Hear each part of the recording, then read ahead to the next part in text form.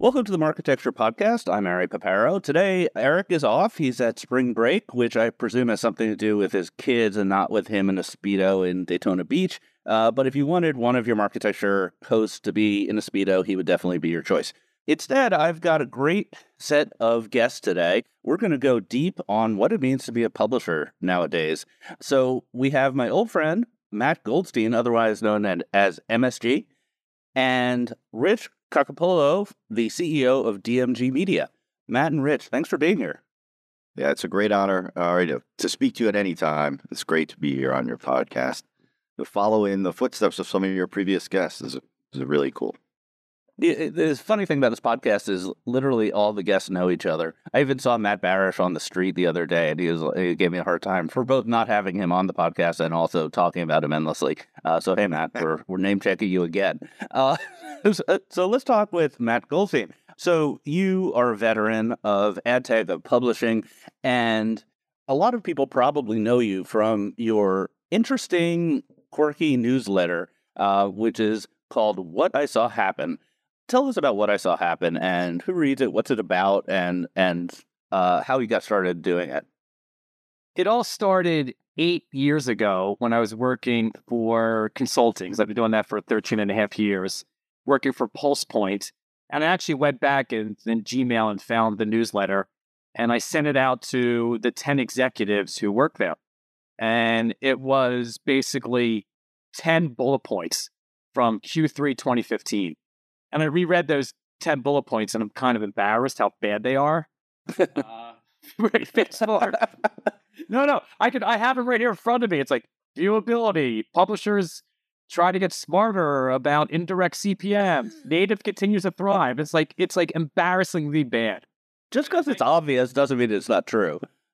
Oh, I know. And then I found one from a year later, and I started breaking it out. Here's Facebook and Google. Here's the marketers. Here's publishers, and here's other stuff. And fast forward to today, it's now, as Rich knows, it's like a 12, 13-page missive that people have to print out. It's so long or put to the side to read. And it's funny because I never write that much, but I feel like there's so much happening in the quarter that I have to put that much down. It's like if instead of tweeting, if instead of following me on Twitter, like once a quarter, I just sent you a PDF of all of my tweets that I would have sent during the quarter. Well, it's funny, Ari, because you asked me one time about why don't I tweet, and I'm like, I don't tweet because I do it this way, so you and I do it the extreme different ways, right? You're putting something out every 10 minutes. And by the way, I'm looking at the news every day, dropping stuff in here, editing it, and then when the 75th day of the quarter, when it starts to come to the end, I sort of go through it, I sort of edit it, and sort of take stuff out. And then this time around, I had a blast because I started dropping everything into ChatGPT and Bard. As Rich knows, I like Bard better these days. And I got to tell you, Ari, it changed everything for me. How so? The summaries it allowed me to get were unbelievable. My first section is always publishers, and I had 40 or 50 bullet points to the publishers, and I was trying to figure out how do I put these into different buckets. So after a couple different prompts on Bard and ChatGPT, it broke it down into 5 different categories. I consolidated it to 4, and I broke all my publisher stuff into 4 different categories. Wow, that's great. I mean, I think we'll talk more about the effect of AI on publishing, but it's cool that you're a case study right there. It's cool he picked. I don't know if you call it this. It's an exclusive. He's more of a Google Bard fan than a ChatGPT fan. It's VHS and Betamax all over again. Oh yeah, I didn't catch that. So you got access to Bard early. You're on the privilege list.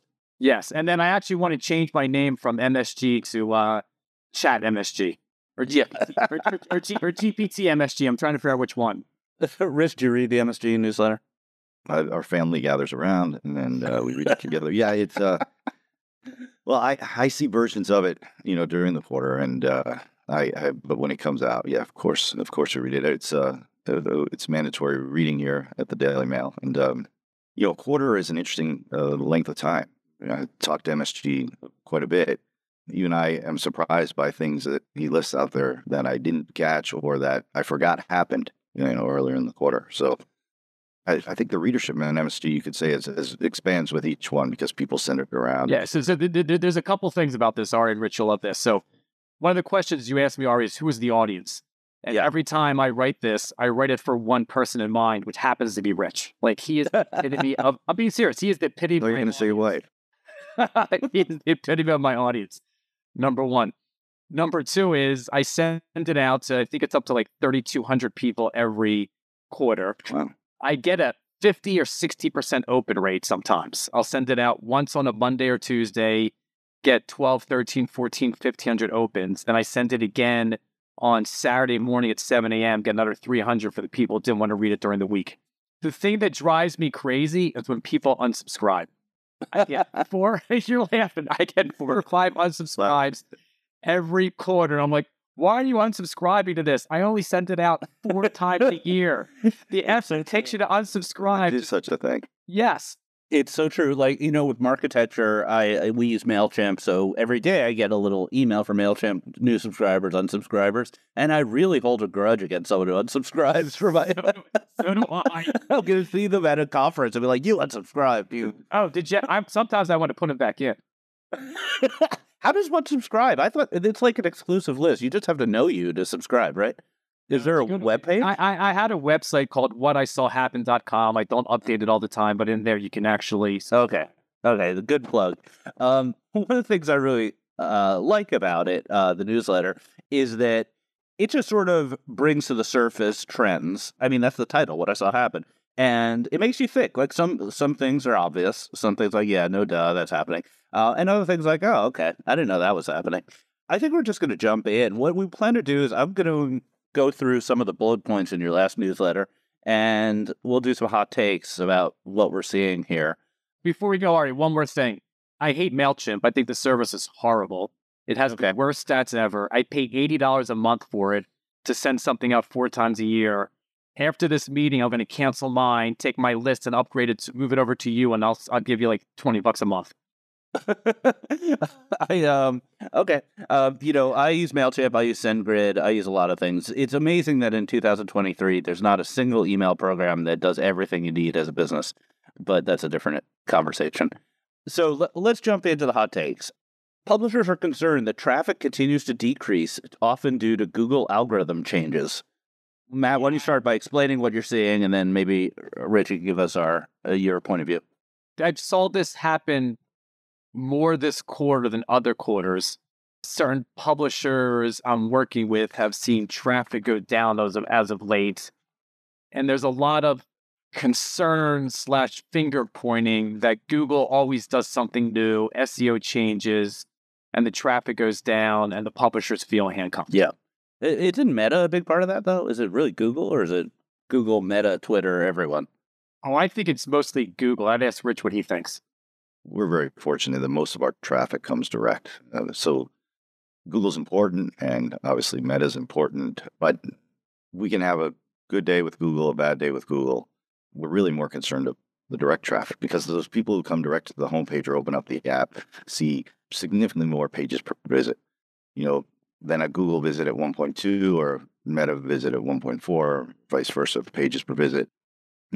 Every quarter, or a couple times, big once a year, the algorithm changes, Google rolls out, and everyone holds their breath and wonders whether or not they're going to get hit. There's really not a lot of understanding as to what's what the goal of it is, and the SEO guys meet up at the bars that SEO guys go to or whatever, and they try to those are fun bars, and they try to find out, or they try to read the tea leaves, what happened. The SEO guys go to a bar that's called Bar, Tavern, Sports Bar, cool place, local place. Yeah, it's dark. And sorry, that was an old RCO joke. So it's people. Some sites that are very dependent on it, really can get killed by it. It's and then I think the difficult part is there's no way to really lobby, especially for smaller sites, to say to Google, hey, we really got hurt, what happened? Yeah.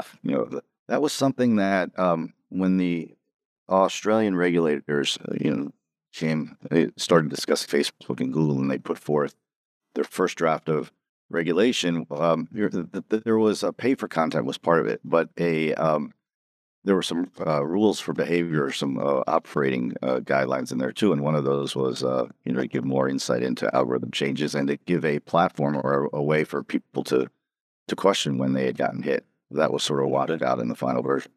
And I think also Rich made a great point that Google flyby traffic sort of sees 1.1, 1.2 pages per visit. Right. And that's not a way for publishers to build websites long term.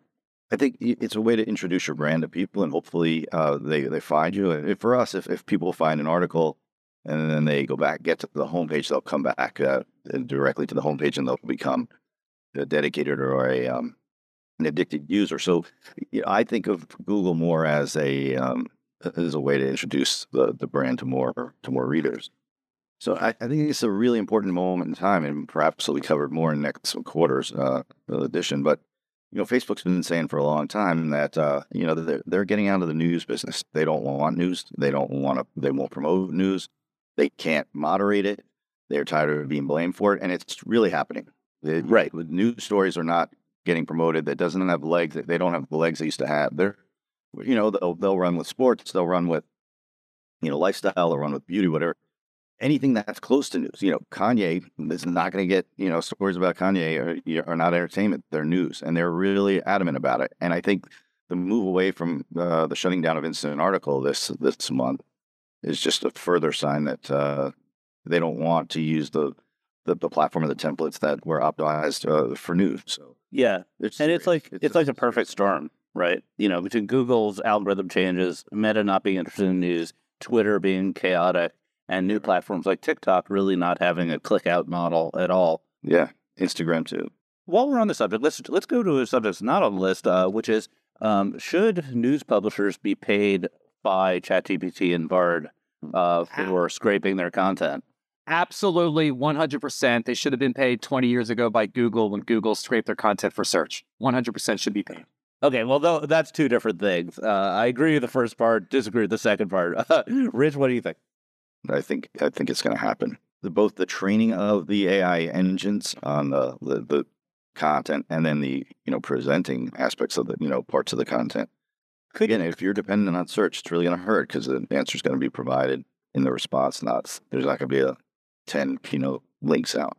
If search shifted to AI, and let's say publishers were paid to be part of the index the AI uses, but they got far fewer clicks, would that be okay, or it kind of depends on the dollars and cents? Yeah, it depends on the dollars and cents, and it depends on what the value of exclusive content. I think the ramifications of what can be done with it, and I know we're moving off of the original question, but depending on the model, it can work, depending on how dependent a publisher is on search. It goes back to my point before. If you think of search as a way to introduce your brand and your content to new users, that's the piece that's going to be lost here. And that's the one that's going to be hard. It's not a straight page view to page view, comparison. It's a user who becomes a returning user who becomes a dedicated and addicted user. All right, next hot take from Matt's newsletter. Publishers need Apple to build a third-party ad network since ATT killed the ads and the iOS business. You're hearing from publishers, Matt, that they need Apple to create a third-party app? Want would be great. And it's not necessarily an app as much as they need Apple to get involved with advertising so the publishers can garner a higher CPM from those users on the iOS platform. Right, because basically CPMs are down and maybe continuing to go down because the ad model is broken. As iOS takes 50, 60, 70% of the impressions across the publisher. So they need Apple to sort of somehow identify these people and figure out how to monetize them slightly better. Assuming they have a fair revenue share, which we don't know. Well, you know what the revenue share is going to be, Ari? It's going to be 30%, right? Yeah. Their take rate will be 30%. That's obvious. Yeah. And Eric was, when I think in one of your previous episodes, Eric was, he's really the most knowledgeable and insightful guy on this. I thought he was excellent. Eric Seufert, he knows more about in-app advertising. He's forgotten more than I would ever know. But I do think it would come. And I think, the problem is the content rate with ATT is just so low, and it's much, much worse than GDPR. And it's hurt a lot of businesses. It's hurt us. It's hurt obviously Facebook and Snap and others. And if Google came out with, I'm sorry, if Apple came out with something, I think it's going to work like Privacy Sandbox. Probably, I think they will come out with it. And when they do, we'll grit our teeth. And they'll look like the White Knights, and we'll all say thanks. And Thank you very much. Probably Thanks for the ads. Yeah. Thanks for helping us out. Yeah. All right. Publishers are worried about SSPs, i.e., the EMX Yahoo news is a blip of more consolidation to come. We've talked about this on the podcast previously, but I'm really interested in hearing how publishers think about it. Is it just about potentially getting stiffed or on a bill or having a clawback on a payment, or is there more to it than that?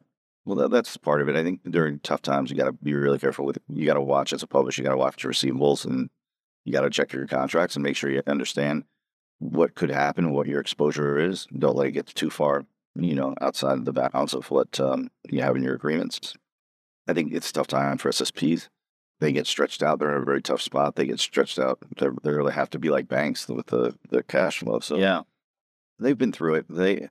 I have a lot of faith in them. I think the concern is too that they're dealing with the SPs that may be struggling, and then there are some, if they don't get paid, depending on the SSP, there may be some clawbacks there. So. Yeah, DSP going under a big DSP going under would be really pretty terrible. But it's never really happened or hasn't happened for a long time. The EMX question is like, where did the money go? The EMX just seems to have lost all of its money that it owed publishers, but it's not clear why. I don't understand exactly what happened there. But maybe someday we'll have the full story. I'm just going to move on to I want to hit these fast. So maybe, Matt, you can talk about this one. Publishers are really figuring out vertical video and how to make money from the content. Currently, it's difficult because there's not much programmatic ad demand. This is a sexy topic. What are you hearing?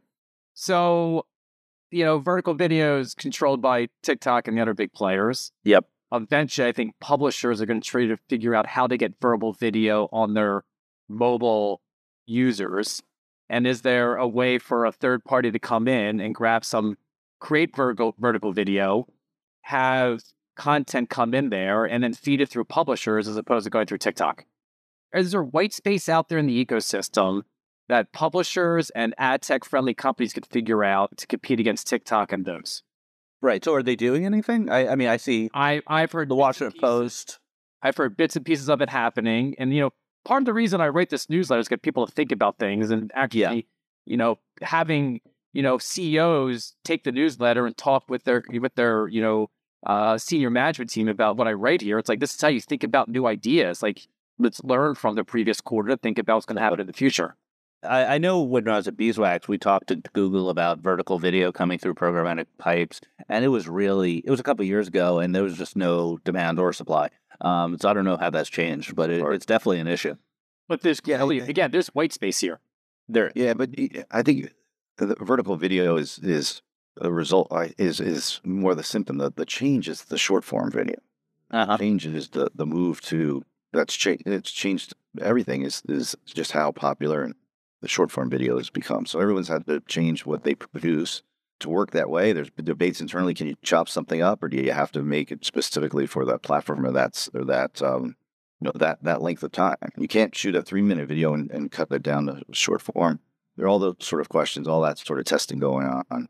As far as running ads through it, it's hard to put an ad before something that's so short. And sooner or later, I guess the question will come down to attribution, right? How do you, if there are 3 videos and then there's an ad, who gets attribution or some rev share on that? Yeah, I think the ad before the short video problem has been around since the early days of YouTube, and it's not really a solvable problem. It's just a problem. So I think that publishers need to think about potentially non-advertising ways of dealing with that, or sponsored or sponsored. Yeah, sponsors. Yeah. Okay, so next point: publishers are trying to capture more email addresses and use it to increase revenue, but they're not sure it will materialize into revenue, and it would potentially replace third-party cookies. So this makes sense. This is one of those evergreen things. I think publishers have been trying to capture email addresses for 20 years, but with the impending loss of cookies and with the Trade Desk talking about UID2 all the time, it seems like it's a priority. So what are they actually doing? Has anything changed? This is a broader question around identity. What identity solution? What are you going to need to play in that, in that game? I'm not so sure it's going to be email. everyone has an opinion on this. But if you want to collect email, if you think email is the thing, and with proxy emails and all that happening, who knows if it's the thing? But if that's what you want to do, interestingly, now when yields are so low, the opportunity cost is probably not as high as it once was to take that chance and put up a hurdle or to make that request. In the end, it comes down to the same thing as you said it's been for 20 years: is the value exchange. Right. If people are going to unsubscribe from MSG's newsletter, which with all of its value, then what hope do we have? But no, it's. I think now you're starting to see it. But where do you get it? We get the emails we get mainly from people who join to take part in the community. And if you have a strong community and people want to comment or be engaged with it, I think that's the best place to get it. Yeah. I mean, you look at some successes like Semaphore, which is, very email-centric and seems to have done quite a good job getting people to subscribe right off the bat, or the New York Times with their, vertical approach where they have a cooking newsletter versus a, finance newsletter, et cetera. There's definitely some opportunity to innovate here. And as I said, the opportunity cost is probably lower. It's definitely lower as yields go away. That losing a page view or cutting short a visit, doesn't have the cost it did a little while ago. So, all right, did you just say the success of Semaphore? Yeah, and success at Semaphore in driving email subscriptions. Okay. It seems like I don't know how they are successful as a company, which actually that is a great segue into your next bullet. So you really threw down the gauntlet on this one. I had to throw down some gauntlet, right, and make it more interesting. I'm gonna read this verbatim. I am not sure we will see another successful digital publisher emerge in the next 3 to 5 years. If I look at the point above, I think there's only been 2 really successful digital publishers in the last 3 to 5 years, and that's Axios and Forbes Marketplace, what my friend Asher did over there. Now, I'm sure I forgot something or missing something. I don't know if, Ari, you know any other successful digital publisher that emerged in the past couple of years? Marketecture TV, maybe. Okay. But my point is there's not many, and I think with everything happening with AI, I don't think you'll see a successful one emerge until AI creates something interesting and changes the way. So you won't see a successful traditional digital publisher emerge, but you might see a successful AI-driven initiative of publishing emerge in the next couple of years. I was going to bridge to that topic as well. I think having AI to help the editorial process, to write run-of-the-mill articles, that's going to happen, but it's not really interesting. It's really just a way of reducing costs to produce content. But the next step of, something new and unique that's truly AI-driven, but still has editorial, I think that's where you could see some real innovation and some disruption, frankly, where people can get their news or get their recipes or get their health advice in a totally different way than what they're doing now with the traditional content model. Yeah, I think of it in 3 ways. Yes, there's opportunities around efficiency, right, and how content's created or summarized, or even what keywords or best keywords are selected for meta tagging, whatever. There will be efficiency options. And the next topic is one we talked about before: is there a licensing opportunity, or will there be licensing for the engines from the engines? That's the second, and the third is the one that you just discussed, which is, are there new products? And are there new products that will come about that will change the way people interact with content? And I think you're starting to see that a bit with some of the conversation engines. I think you'll see that from Meta with Messenger or with DMs, where there'll be conversations between the reader, or in this case, the customer and the content. So the products and changes that'll come about like that. Yeah, absolutely, and that is interesting. And so they're there. So people will. As far as MSG's coming, somebody could come out that's really great at that and change the game. Okay, so let's transition to the news of the week. So Matt is the news of the quarter. We're going to... All right, I do have to say, though, your 4 stories here for your news of the week never really make my news of the quarter. So, we're going down 2 different paths, which is fascinating. Me probably more from the publisher's perspective and you more from the ad tech perspective. Yeah, I'm like Scotty in the engine room, trying to make the ad serve on time, and you're Captain Kirk trying to talk to the aliens. So, with that terrible metaphor, let's jump in. All right, so starting with the ongoing conversation we've had several weeks in a row here on this podcast about DSPs and SSPs colliding. There was a story this week in Digiday about Magnite going direct. So Magnite apparently is talking to advertisers and agencies about booking their programmatic guarantee deals and otherwise having their demand in Magnite and potentially either bypassing the DSP or sort of enhancing the relationship between Magnite and the advertisers. Is this big news, or is this just continuing a trend that's going to be in the news for the next couple of years?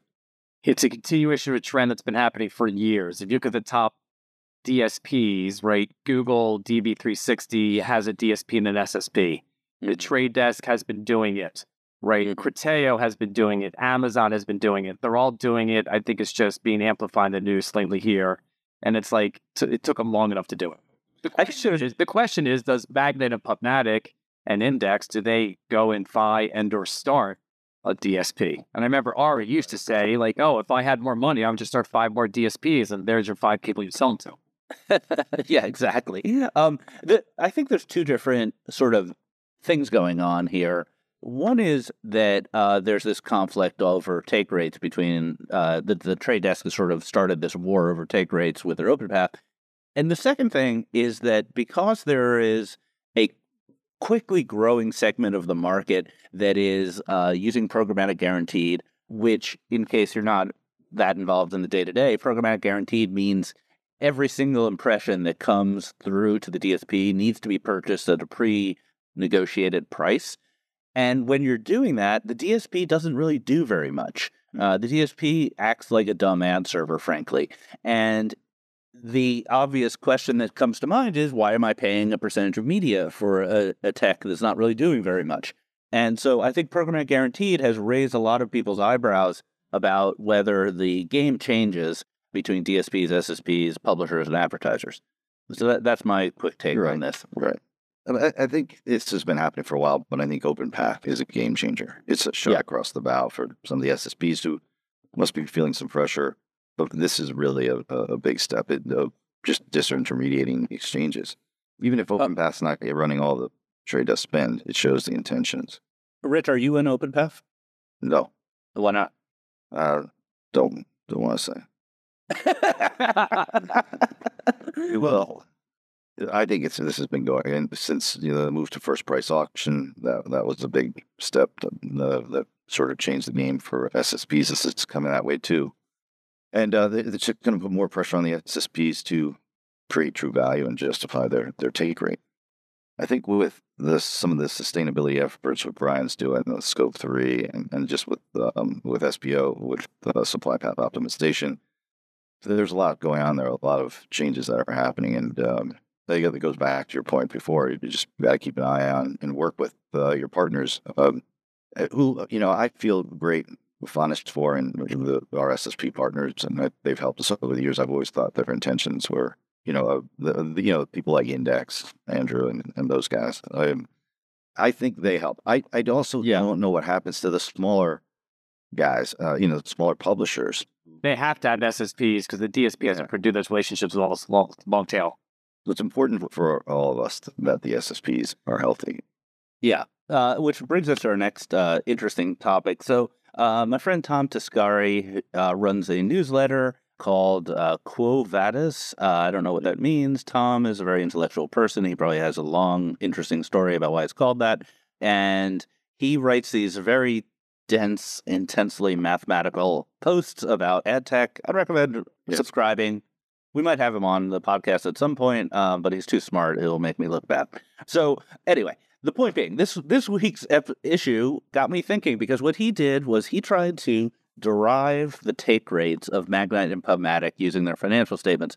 Take rate is often confused with gross margin in our business, but take rate is a much better way to describe it. It's the percentage of every dollar that goes through the pipes of these systems that is kept by the SSP.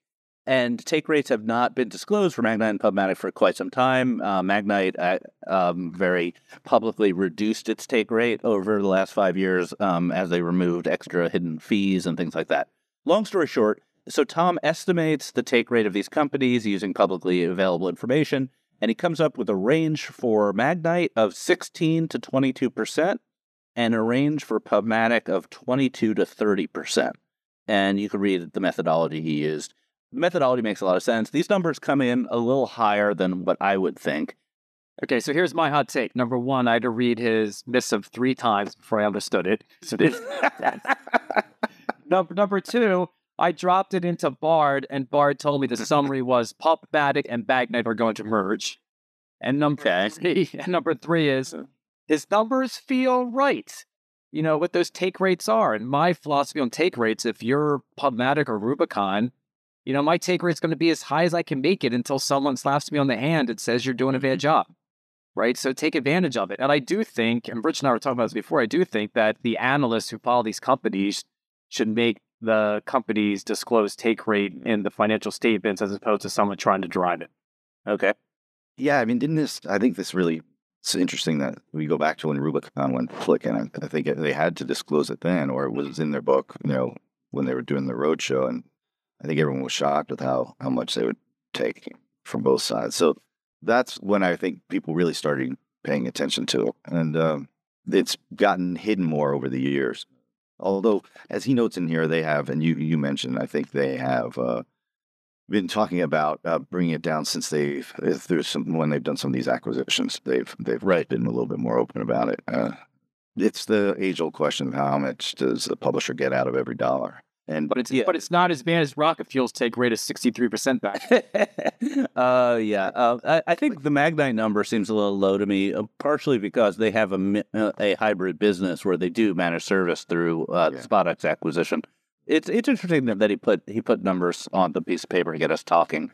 Because we forget about it. I think most publishers don't, you know, day to day, they don't really think about it. They look at, you know, they try to compare against benchmarks, but they're looking at their net, you know, periodically, you know, they look at the net and they wonder why it's going down or why it's up or why one partner seems to be doing better than others. And that's what I think publishers talk about. It's only when there's things like this come out periodically that we're reminded again, hey, we're only getting 25 cents on the dollar.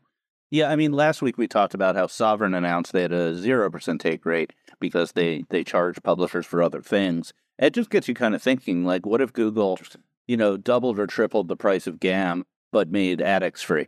That would be an interesting SPO move, right?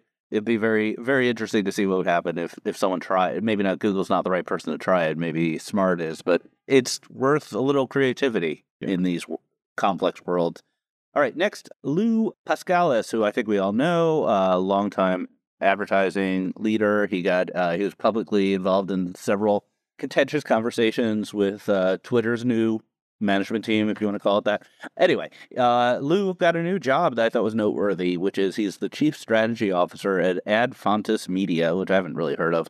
But Adfontes is a company that helps brands feel more confident advertising with news publishers. So effectively trying to reverse the trend of advertisers avoiding hard news or using some of the verification vendors to block hard news, trying to get more money flowing to legitimate news outlets. So I think that's interesting. Maybe more interesting about the company than necessarily Lou's move, but I thought it was worth talking about. Have either of you run into Adfontes Media before? Yeah, because the media bias chart, the little upside down U, that I love looking at that all the time about positioning all news publications where they're on the chart. And I didn't realize those two are related. Yeah. Oh, so Adfontes is one who puts out that chart? Yes. Yeah. Oh, I didn't realize that. Okay. That gives good perspective. Right. It's got two axes. Right? It's got political bias is the x-axis, and then the overall quality as defined as original reporting or opinion or analysis. That's their y-axis. Well, and if you think about it, you know, I think in the article I read, there's like 60 analysts who work for the media bias chart and put it together, looking at articles. Like AI feels like it could do that pretty soon, very easily, and make that a whole lot more efficient. Yeah, that's the truth. Get AI to rank the news that we should be buying ads on. I could probably write a prompt right now and figure that out. It's not that far. Rich, how does this affect your day-to-day business? Advertisers avoiding hard news. Is this like top 5 problems that you have? It is. It comes around particularly during certain events. Right during COVID, and it was more of a UK thing. There was a real move away from blacklisting or keyword blocking on anything having with COVID, and that actually went to the Parliament. There was discussion and with the agencies and with the tech platforms and with the advertisers say you've got to support news. It's important for democracy, et cetera. But I think the interesting thing here is that, again, we forget, and I've been in the business long enough to remember, is this really what is going on, or is this really a sort of a red herring? Because 20 years ago, I think many advertisers started buying the user and not the not the site. I mean, you go back to Dakota and Aminet and tracking users, or trying to target users. So I think that who a user is has, and maybe less than the context. I think that's still true. That may change. I think Amazon's trying to change it. I think we're really going back to context a bit. It's an issue, especially in big news events when they don't want to buy news. That's why, as a publisher, I think it's important to have a wide breadth of content. If you want to buy hard news, we've got sports, we've got lifestyle, we've got travel and things like that. And we can find the readers you want to read in those other areas if that's something that's concerning to you. But at the end of the day, we really do think it's important that advertisers support hard news. And that means advertising on those pages. Look, you don't want to be out plane crash. We understand that. And we can, move it around. But it's important that news is supported. And big events, it comes back up. And if I could give a plug, we just did at Marketecture TV an in-depth interview with Mark Zagorski, CEO of Double Verify. He had thoughts about this, and I thought it was a very informative interview. Also a plug, next week, I believe we're publishing an interview I just did with Dr. Mark Gerther, the head of Uber advertising. He goes into a lot of depth about what Uber's doing in advertising, how they're planning on opening it up to programmatic, and a lot of other really interesting subjects. So I would highly recommend subscribing to our newsletter at Marketecture TV and hearing about the latest interviews we do. On that, I think we're going to close it up. So, Richard, Matt, thank you so much for being here. This is a great conversation about publishers and about all the challenges they're facing. I hope everyone reaches out to Matt and gets on this secret newsletter that you can't subscribe to. All right. Thank you for being here, Matt and Richard. Thanks, Ari. Thanks, Ari. Thank you for subscribing to Marketecture.